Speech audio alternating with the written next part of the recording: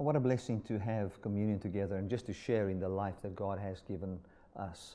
Glory to God. Thank you so much again for slotting in. I trust that this service is just going to be a great blessing to you. Today I'm going to talk about eternal life. And we're going to talk about what the cross means, what the death of Jesus Christ means, and what the resurrection means. As Christians, we know that Easter is not about just some rabbit, Easter bunny or something like that. It is about Jesus and what He's come to do for us.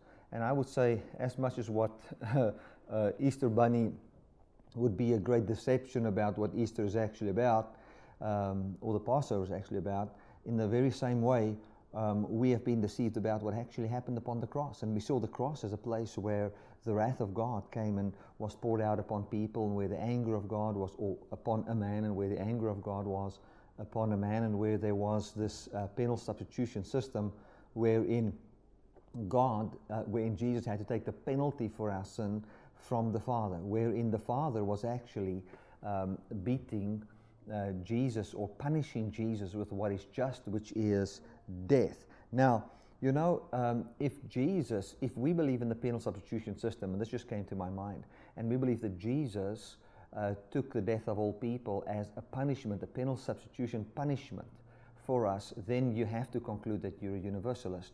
You have to come to universalism conclusions, because you'll have to say, well, then everybody is saved. Because if God can still punish a person for a sin that Jesus has already taken, He is unjust. So, and if you then preach that people can be lost, then you have to conclude that God is an unjust God. The penal substitution system is just something that was fabricated by man. It's man's attempt to try and understand what God has done for us in Jesus, and try and put the grace message inside law brackets.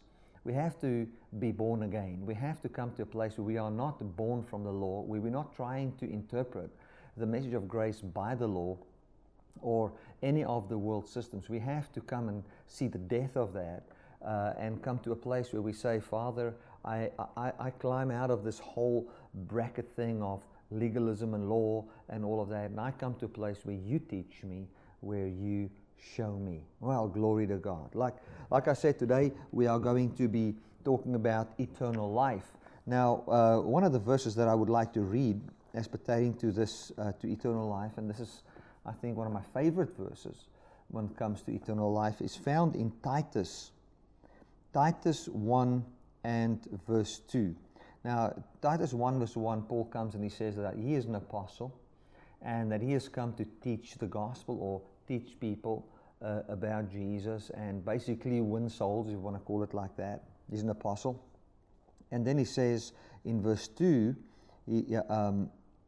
he says, in the hope of eternal life, which God, that cannot lie, promised before the world began.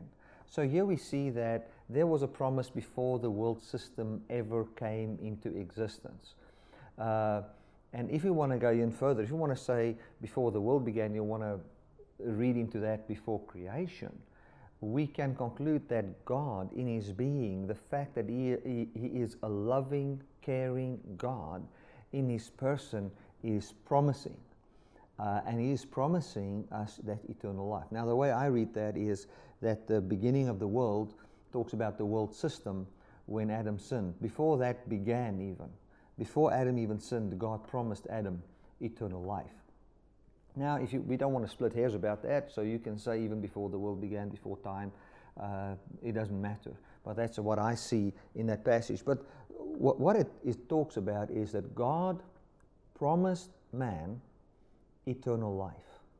God promised man eternal life. It was all about giving man an opportunity to live forever and never die.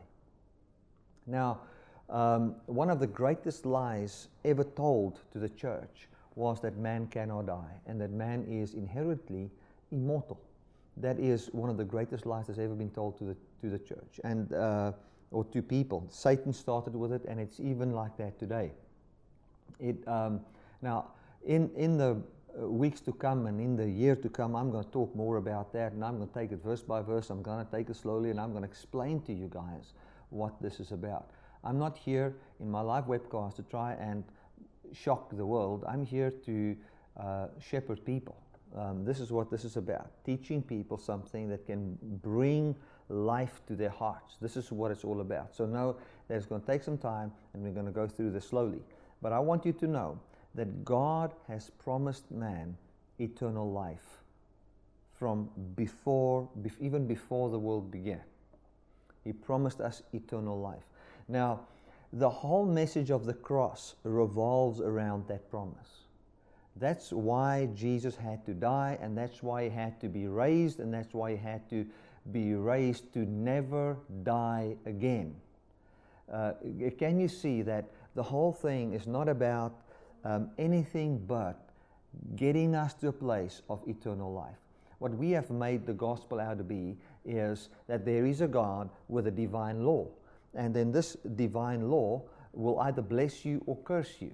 And then God made people, and then when he made people, he first created a heaven and a hell, and then his promise was, if you obey me, I'll take you to heaven.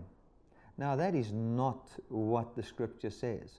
The scripture does not say, if you obey me, I'll take you to heaven. The scripture says that God has promised us eternal life. And the gift that he has given us is eternal life. What we need to understand is that the people in the Old Testament, and even the time between the Testaments, if you would like to call it the time when Jesus walked upon the earth, and after that, what they were looking for is eternal life, immortality. They wanted to find the pathway unto singing that song, Forever Young. That is what they were thinking. They weren't thinking, what can I do to go to heaven? Even if you find the rich young ruler come to Jesus, and he says to Jesus, what shall I do that I may have eternal life? Now, our mind immediately say, go to heaven. But that was not what was in that guy's mind. If he wanted to know what he had to do in order to go to heaven, he's not going to use two words called, the one is eternal and the other one is life. He will say heaven. He will not say eternal life. So we have just simply come to a place where we don't see what the scripture says. And the Bible says clearly that the law blinds us. The law blinds us. The law system and lies believed blinds you to the truth. And that is because of just how a human being works. We have been created and designed to see what we believe. Because if you can see what you believe and believe the correct thing, it will be very difficult for you to ever be caught in the trap of a lie or something like that. And we have been designed to protect ourselves. We have been designed to be in a place where once our heart is persuaded of something, not to easily change, but to be at a place where we need some convincing before we change. So if we are in a place where we've been convinced that the only thing that we can have is, and this is God's eternal promise, is go to heaven, then whenever we see the word eternal life or the word immortality or the word life, we're going to just substitute that with the word heaven. And you might say, but doesn't heaven mean eternal life? Well, why do we even want to go there? The scripture talks about eternal life. And this is the promise that was before the world began. You know, there are so many scriptures in the Bible, and I can just touch on some of them. It says here, and behold, one came unto him, say, Good Master, what good thing shall we do that we may have eternal life? See, they wanted eternal life. It says here in Matthew 25, verse 46, but the righteous into life eternal. That's where they will go. If we go to, I want to go to Romans. It says here in Romans 2, verse 7, it says, to them who by patient continuance in well-doing seek for glory and honor and immortality, they'll be granted eternal life. So it says here that those that seek glory, honor, and immortality, to them will be given eternal life. And if you seek glory, honor, and immortality through obedience to Christ, which is simply to believe and rely upon Him, that He can give it to you, what will be granted to you is eternal life. So what Paul was saying here is, those that seek glory and honor, they want the glorification, they want the honor that is supposed to come to them in Christ and what Christ has given them, and they are seeking for immortality. That's what they're looking for.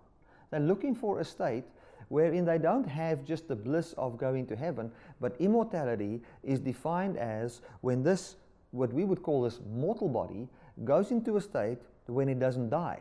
Now you might say, Bertie, why do you even want to preach about this? Very simple. The reason for that is a major, big reason. There was a man, his name is Jesus. He came to the earth in a physical body. He then died and was raised up in a physical body to never die, into immortality. And what he stood up into is what we seek. Or now, in any case, supposed to seek.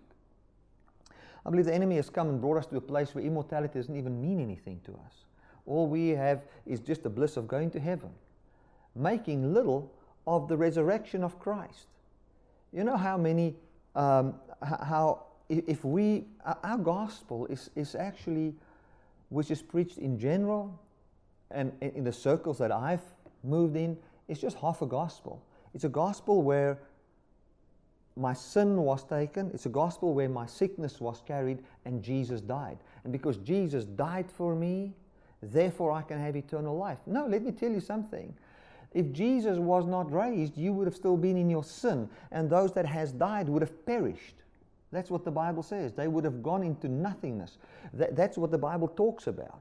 They would have completely perished. They would have been in eternal lake of fire, if you want to call it like that. They would be completely, utterly destroyed. They would have perished. That's what the Bible says in 1 Corinthians 15. So there's a great emphasis in the teachings of the apostle as pertaining to or on the resurrection. So Jesus could carry the sin of all the world. He could do all of those things. And you know what that would mean if Jesus became sin and died for you? Do you know if he became sin and died for you, what that means if you wasn't raised? You know what it means? Nothing. It just means nothing. Because the end goal wasn't for Jesus to carry your sin. The end goal was to get you at a place where you can be raised from the grave and have a glorified body. And so have that eternal life inside you, so that you in eternity of time can know God and spend time with Him. That is what it is all about. Now, this is what God had in mind from before time, or before the world began. He came and He said, this is my promise to you, I will give you eternal life. Now I want to explain to you what happened in the creation story. And I want you to walk with me through this whole thing. Before anything was created, there was a God, Father, Son, Holy Spirit. And this God possesses eternal life. Before angels were created, before angels fell, before the devil, or if you want to call him Lucifer, was created, or any of that, there was a God. Father, Son, Holy Spirit, or a family God, if you want to call it like that, which has been the only being that possesses immortality, which is the only self-existing one that can never die. He has been the only being like that. And anything that was created after that comes out of the temporal. In other words, God would make something, it would come forth, and it would have a beginning. So just by the fact that it has a beginning means that it is not in equality with God. It doesn't possess all the qualities that God has. And what God did was, He created a heaven and an earth, and then He went to the earth, and He took some of the dust of the earth, and when He took the dust of the earth, He blew the breath of life into that dust, and He made that dust alive. When He made the dust alive, He gave the dust a mind, a will, emotions. The dust actually became what we call today a living soul. The best translation for soul would be a person. A person. A living soul would be a person.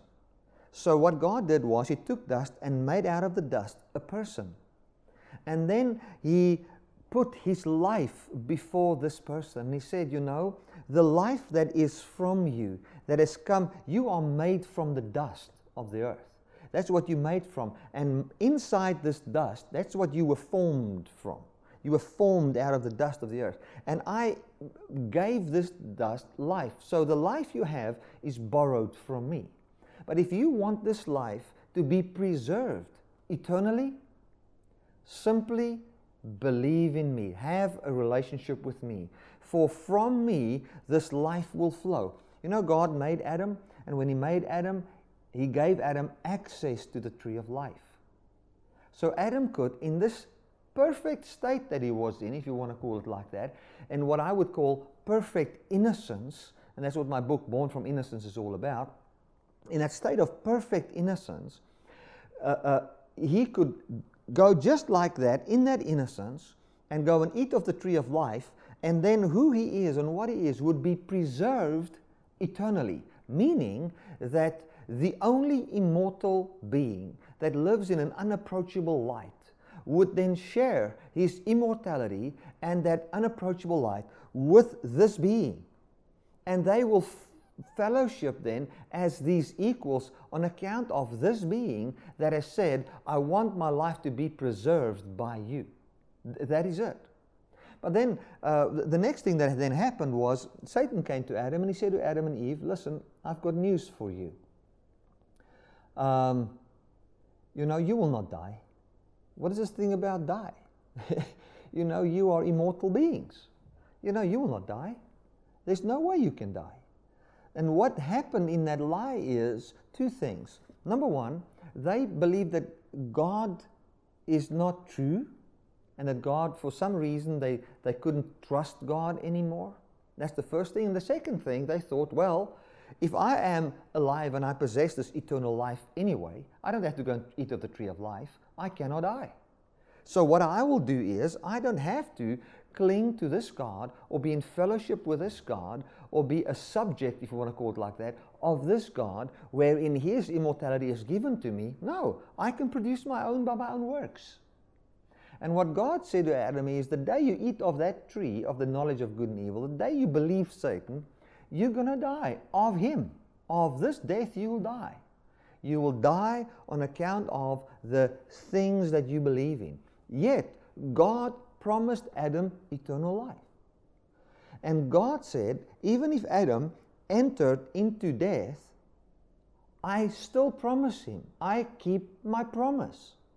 That's what He says. So, the next thing that took place was, God said, well, we're not going to allow man to live in a place wherein he is flooded with wickedness, which would be the belief of Satan, where he is flooded with an ability to bear the fruit of the flesh, where he is born from the wisdom of the devil, and grant that man immortality.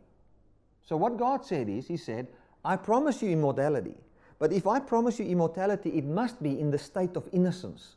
It must be in the state of sinlessness. It must be in the state of a new creation, where God came and out of the dust He formed and He created a man and made him alive. It has to be in that state, because God cannot see that we would live in a place of this misery of always having a love for money, bitterness towards people, hatred, just the way the things in the world go, beating, murdering each other, stealing one another's children, wives, human trafficking, drug dealing, sexual immorality, and all of those kind of things, and say to a person in that state, I grant you, remember, God is the only one with immortality, and say to that person, listen, I grant you immortality in that state. I grant it to you. It would be the most unloving thing to do. And God said, that's not what I'm going to do. I'm not going to do it like that. I will rather allow you to walk in this way that you are, and then come to a place where you die, and I will rather manufacture a plan wherein you can be raised again. And as pertaining to us that are on the earth, you know, in the time of Christ and onwards, wherein we can declare and we can actually see our innocence. So what God said is, as long as what man is flooded with iniquity and a slave of iniquity, I cannot give him eternal life. But what I'll do is, I will make him innocent again, as Adam was. And what God did was, in Christ, and this is what I see, the death part, He comes and He takes the sin of all the world. He takes everything upon Him. And then He went and He even took death upon Him and died.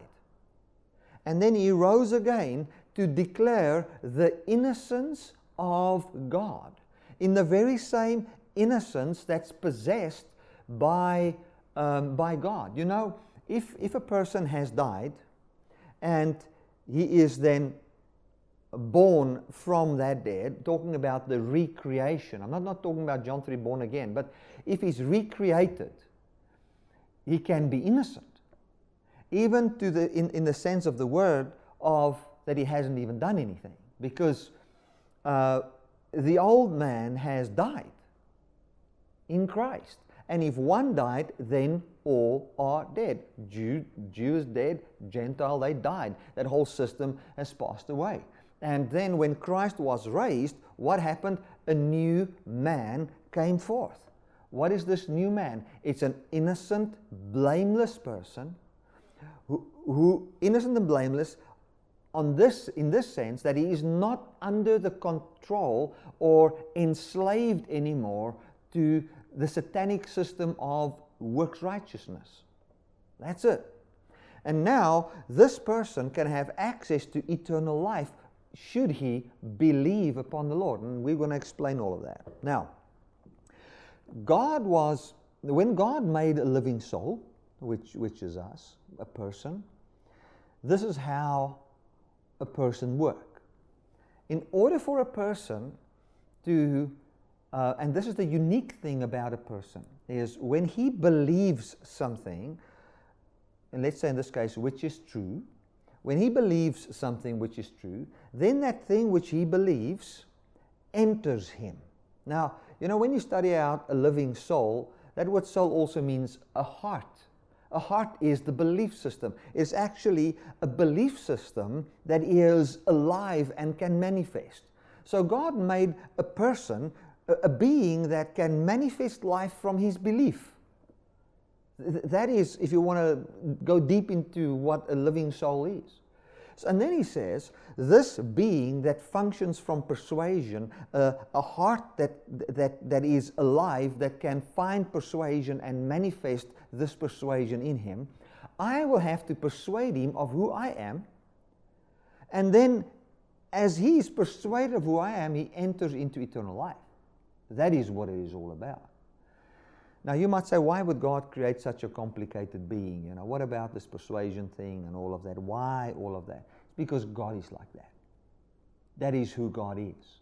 And if you want a person to have immortality as something inside him, he needs to be a being wherein God can dwell. And God cannot dwell in something that's mindless. He cannot dwell in something that doesn't have a heart to believe. He cannot indwell a being that cannot perceive and see and understand and hear and all of those kind of things. He has to have a being that he can come and dwell in and so grant eternal life. If God comes and he dwells inside a being that cannot think, where will God think? If God comes and dwells inside a being that cannot feel, how will he feel?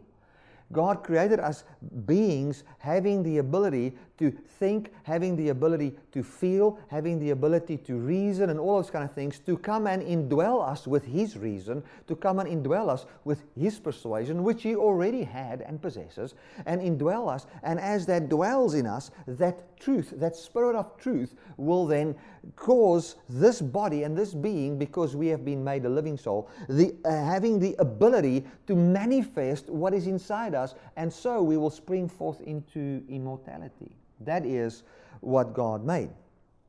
So, what God had to do, he sat with this big problem after the fall, is he had to persuade man to believe in him again.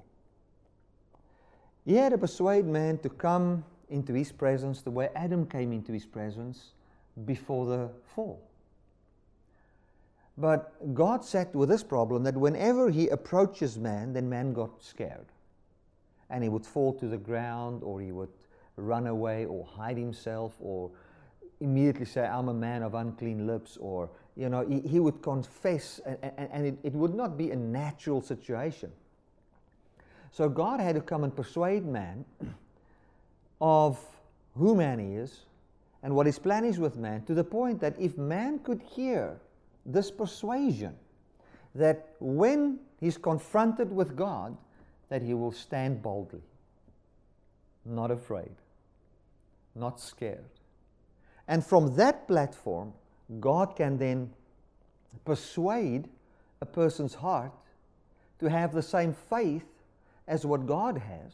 And as we have that, we will find we are made immortal by the indwelling of God in us. That is, oh my goodness. I want to tell you, church, if you take that player and you just rewind it right now and listen to that again, I just feel the presence of God, the Holy Spirit. I can experience Him on me right now.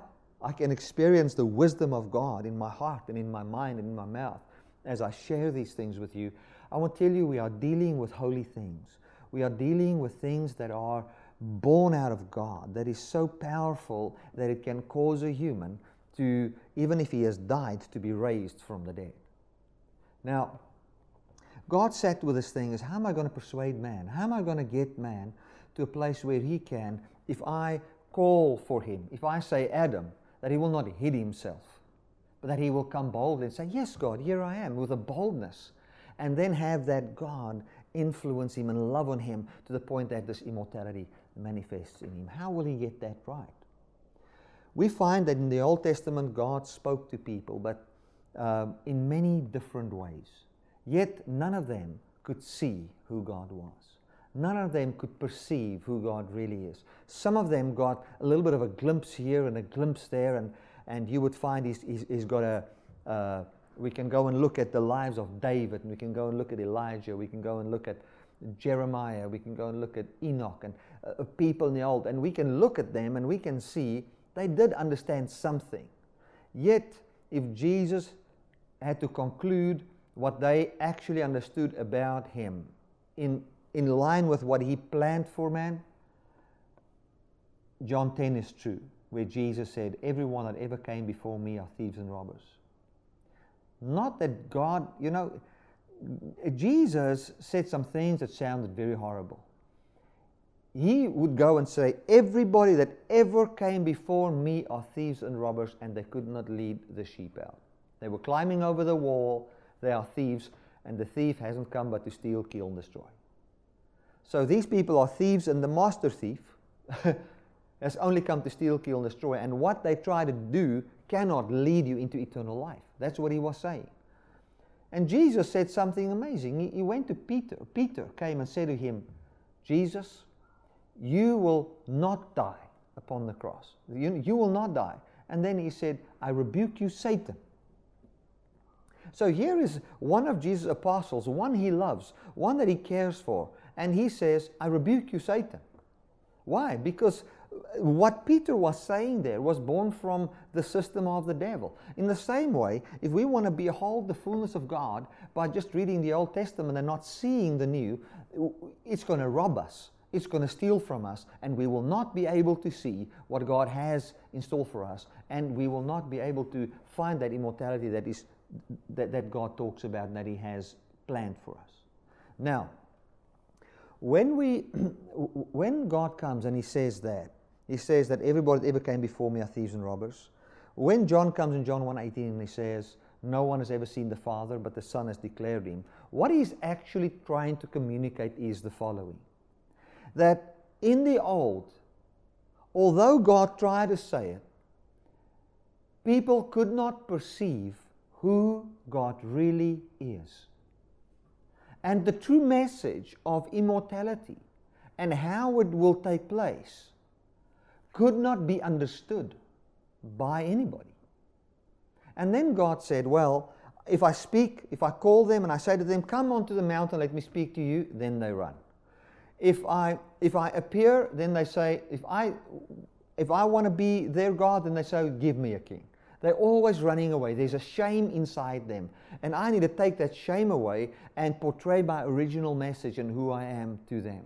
You must remember the people of the old believed horrible things about God. Sadly, I mean, this afternoon I was setting up the meeting, the broadcaster, and as you do it on YouTube, a video popped up. And as this video popped up, I saw it's a prophecy about America, on how God calls America a whore, the worst things, and how God is going to destroy America.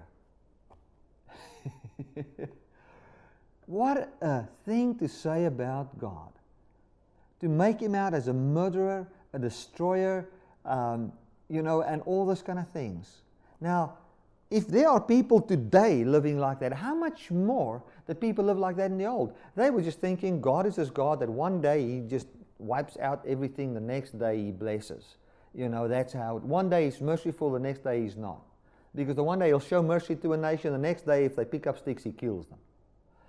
It was a confusion, and God had to come and break through that confusion and speak in a language that is so powerful that when it confronts the human heart, that the human will say, well, then I don't have to be afraid. Then I'm innocent. I've been perfected. I can speak to God. I can face God. That's actually what it is all about. My goodness, this God is for me. So God had to break through all of that darkness and bring forth the light. Now, this was what God wanted to do. If we go and read, let me just see if I can find that verse. 1 John 5:11, it says, and this is the record that God has given us to eternal life, and this life is in His Son. So God has given us a record unto eternal life. What is this record, or what is this word unto eternal life? What does God say? What is He communicating? This is what God communicates. And if you take this home with you today, it will really bless me. This is what it says, what God says. He says, I will incarnate a being that is, I will be born on this earth innocent, without sin. And then I will take the sin of all people upon me. And I will take not just the sin of all people, I will take death itself on me. And God says, if I can take a person like that, that's inside all of the sin of all people, and inside the death of all people, and promise him eternal life, that I will raise him up on the third day. And if I would raise him, and then declare to the people that the sins that was upon this man was their sins, and declare to the people that the death that was upon this man was their death, since he was innocent and perfect and had none of his own sin, then these people can see what I'm talking about. They can see that it is not by your works, and they can see that their sins and the death they are experiencing is not more powerful than my promise. And they can conclude and say, well, if God could raise Jesus out of my sin, and the death that was on him, the sin that was on him, the life that was on him was my life, for he laid down his life, and he became sin. He became what we were. The Bible says we were darkness. He became that darkness. And then he died. Then the people would be able to understand and comprehend that their life of sin and death has died. And then if I can raise him from the dead into immortality, then they can boldly say, but the only life I possess is this resurrection life, which belongs to me. Therefore, immortality is mine by the promise of God. That is what God was doing. He was trying to communicate a word to us. And in communicating that word, he was taking our sin away out of our minds and out of our belief. Because sin was flooded our minds. Death flooded our minds. And we were in a place where we could not come close to God. The only way we could want to come close to eternal life is by doing good works and trying to live as long as what we can on this earth. You know, if we want, and I've said it before, if you want what God has promised by your good works, this is what you will have to do. You will have to love your neighbor, be kind, be merciful, be good, to the point that your physical body becomes younger. Because the promise is that we will have immortality. That is the promise. That is the promise. And please hear, I'm not saying we're not going to heaven, you know, or anything like that. I'm not trying to hit on that. I'm just trying to focus on what the Bible has said and what the Apostle Paul has preached and what Jesus tried to portray in the cross, in the death and in the resurrection. This is Easter. We are thinking of the death and the resurrection of Christ. We want to know, why did He have to die? What does this death talk about? What is this death all about? This death is all about showing us that a man with all sin, that can take all death upon him without trying to move a finger to save his own life and preserve his own life, when the devil said to him when he was upon the cross, through the guy that was hanging next to him, saying to him, well, if you are a child of God, you know, take yourself off the cross. Save your own life. Where He says, no, even if death is upon me, even if all sin is upon me, even if I became sin, it doesn't matter. You know, I'm not going to try and save my life, because my reliance is fully in my Abba that has promised me that He will raise me on the third day. And then He said, well, death, bring it on. And He gave His life, he gave up the ghost, He died. And He died as a man that carried the sin of all people beating Him and carried the sin of all. And when He died, the promise was not stronger, the promise was stronger than all of the sin of all the world and all of the death of all the world. And what God was trying to say, the record we have in Christ, is that we can simply trust our Abba to give us immortality. We can come boldly. And when Jesus was raised, we could see, my sin has died, my death has died, I'm innocent again. I can come boldly to the throne of grace. We are the people of God. And as we come close to the throne of grace and believe upon this truth, we behold Jesus Christ, who is our life. The Bible says, keep your eyes above, look up. He says, to Jesus Christ, who is your life. So what happened is, when Jesus took my sin upon Him, His life, He took his innocent life, laid it down, and it became my life. Then He died that old life of mine away. And He believed the Father on my behalf. And He was raised up. And now I can behold my life. A glorified, immortal human. We can see the promise that the Father has, that He can give me eternal life fulfilled. The only problem, if you want to call it a problem, is that the only way we can have that life, since we are individuals, is that we need to have our hearts persuaded. And now God comes with a crystal clear word where He declares the innocence of man and the immortality inside our life to us in the resurrection. And when we see that, we say we have the blessed hope of the resurrection.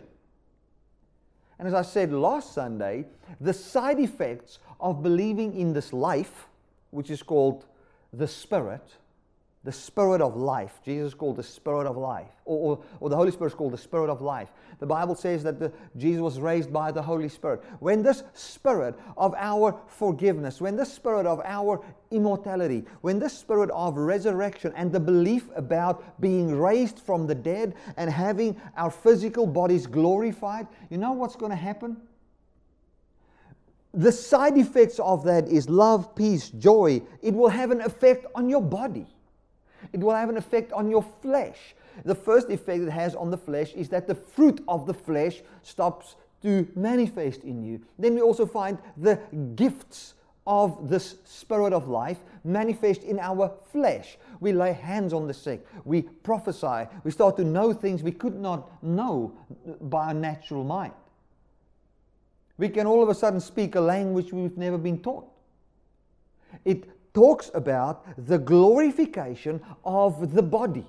Now, what the devil wants us to do is to take our focus off the glorification of the body, take our focus off this immortality, and just say, well, glory to God, Jesus took my sins, and well, as long as what He died for me, I'm happy, and I'm just heading to heaven. That is not God's plan. God's plan is to take, He showed His plan. His plan was to take a physical man that has got all sin upon him, persuade him that God is his Father. If this physical man, even with all sin upon him, can only rely upon the Father, what will the Father then do? Since the Spirit of life, this promise of life has entered him, since we are living souls, as I explained, since our hearts are persuaded, we are a live belief system, or a belief system that can bring forth life. When that entered our hearts, what happens when we hear the word of God promised me life? Life has now entered me, because my belief is now flooded with the revelation of life. And that life, what does it do? It animates, it makes alive whatever was dead. And death was in our members and brought forth all forms of sin and all those kind of things. And now Paul comes and he says, my goodness, this life enters me, and what do I see? I see I'm a free man now. Since I have been married to Christ, I'm married to immortality in my belief. I'm not married to the law to gain immortality, or to the law to gain heaven, or anything like that. I'm married to eternal life in Christ. Glory to God. And you start to see the fruit of that. And I tell you, church, as we start to look into these things, we will start to find a great, great power manifest in us. And I see in the grace circles, different circles, doesn't matter.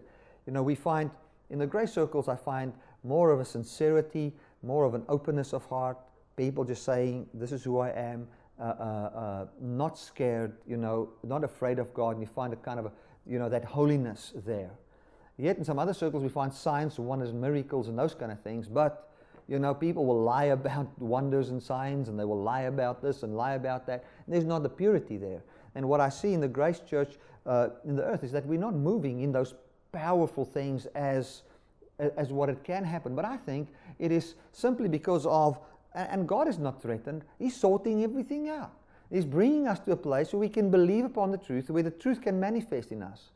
The last thing I want is to go back to a place where I pray for the sick and find my identity in how many people get healed. That's sickening. I haven't been healed. Now I get healed from that, and as I get healed from that, we can find the power of the Lord, start to manifest in us, and things can happen for true reasons and not because of the will of the flesh or something like that. So, what I want to bring to you today is Christ has come to heal your flesh. Let us think of ourselves, although we have a spirit, we have a soul, we have a body, all those kind of things. Let us not think of ourselves in compartments. I am a spirit, I have a soul, I live in a body. Because the moment you do that, you are in the middle of Gnosticism, which John addressed in 1 John.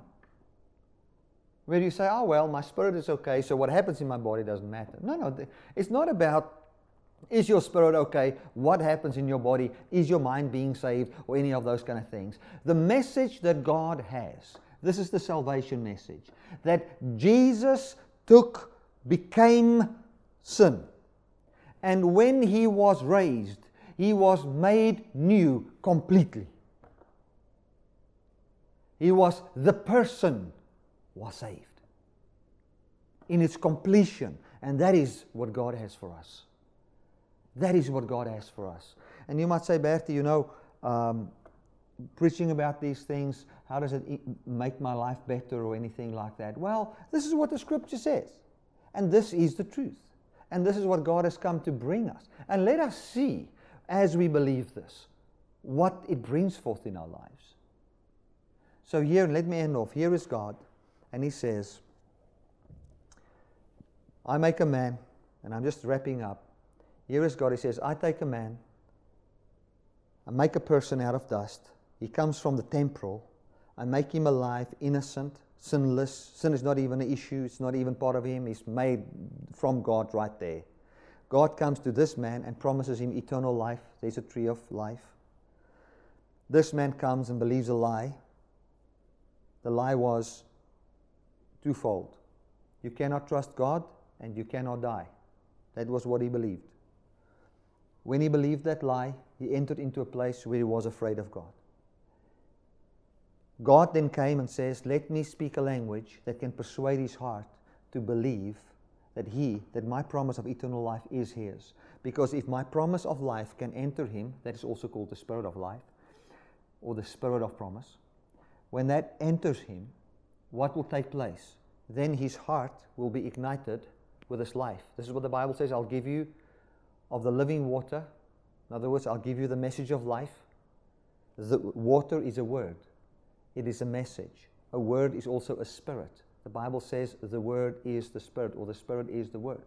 So when the message of life, that we can have this immortality on the doing of God, enters our lives by us believing it, that's how it enters, is a persuaded heart. And as it enters your heart, what happens then? What does God say then? Then this water of life will spring up into eternal life. You know, we have taken that springing up, the life that enters us, springing up, the fountains of life flowing out of us as praying in tongues. That's not what God said. Jesus said, this water that enters you will spring up into you, this living water, and it will spring up into eternal life. And if you possess eternal life, that means the life that cannot end is inside your body, and since it lives inside this body, then this body will have the same attributes as that life, and that is, you'll be immortal. That is what it is all about. That is the plan of God. That's the plan of God. You know, when we look at this, we have to come to the place where we say, Lord, teach us this. This might sound new, it might sound strange, it might sound a bit eerie. You know, what is this really about? Is this true? Is this not true? Let me tell you something. This is the truth. I've looked at this for a long time, and don't trust me for it. Go and read the scripture. Let the scripture speak for itself. Don't take words like eternal life and death and put other words in there.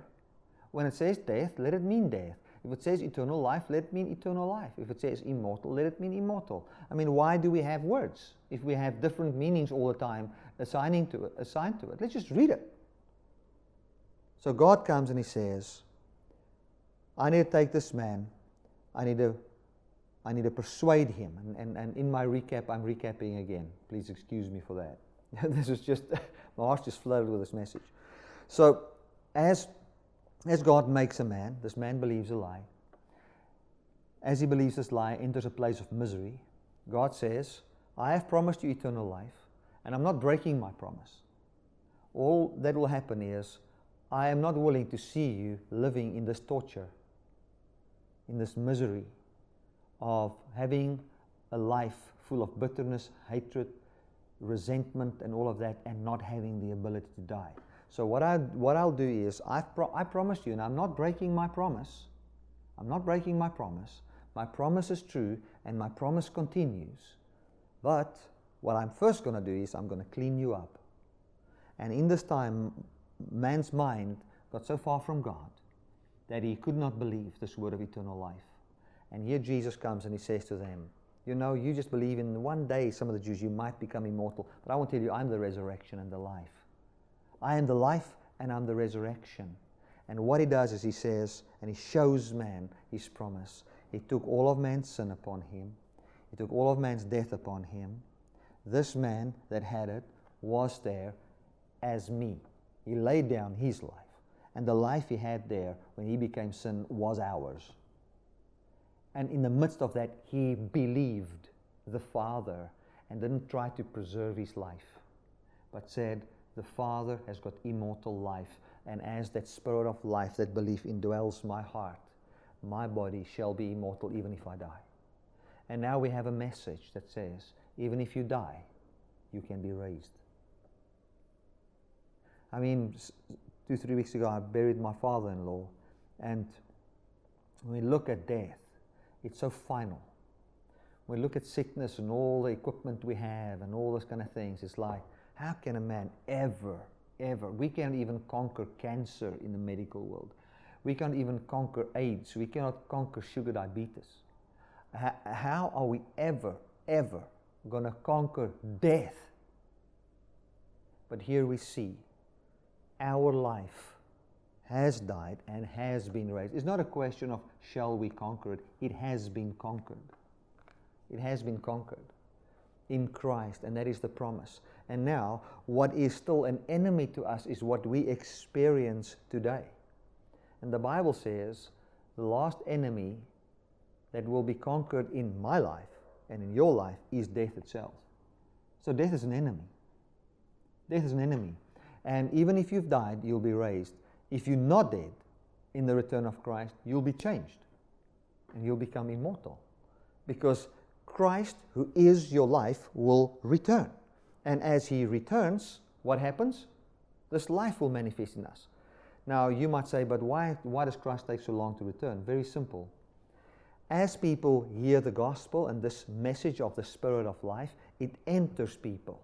And even if they die, it's okay. That Spirit has entered them, they will be raised.